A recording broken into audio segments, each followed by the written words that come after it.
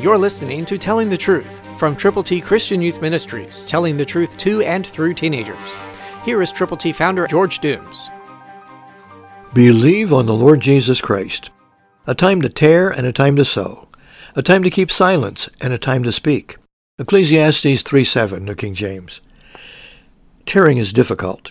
Tearing away things that ought not to be there, but then sowing what needs to be replacing what was no longer valuable. And then there's a time to keep silence. Time not to speak. When somebody is saying something derogatory about you or to you about someone else, be prayerful and don't participate. Then there's a time to speak. Always take time to speak the gospel. God's ABCs are available to you to give to people. So call now. 812-867-2418.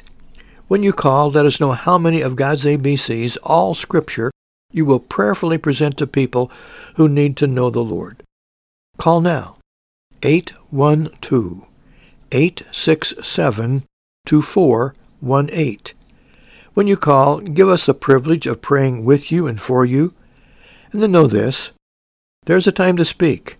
There's a time to share God's glorious, good, marvelous news. So it's up to you. Pray much, and then go with the gospel. Call. Get your ABCs now. Christ, through you, can change the world.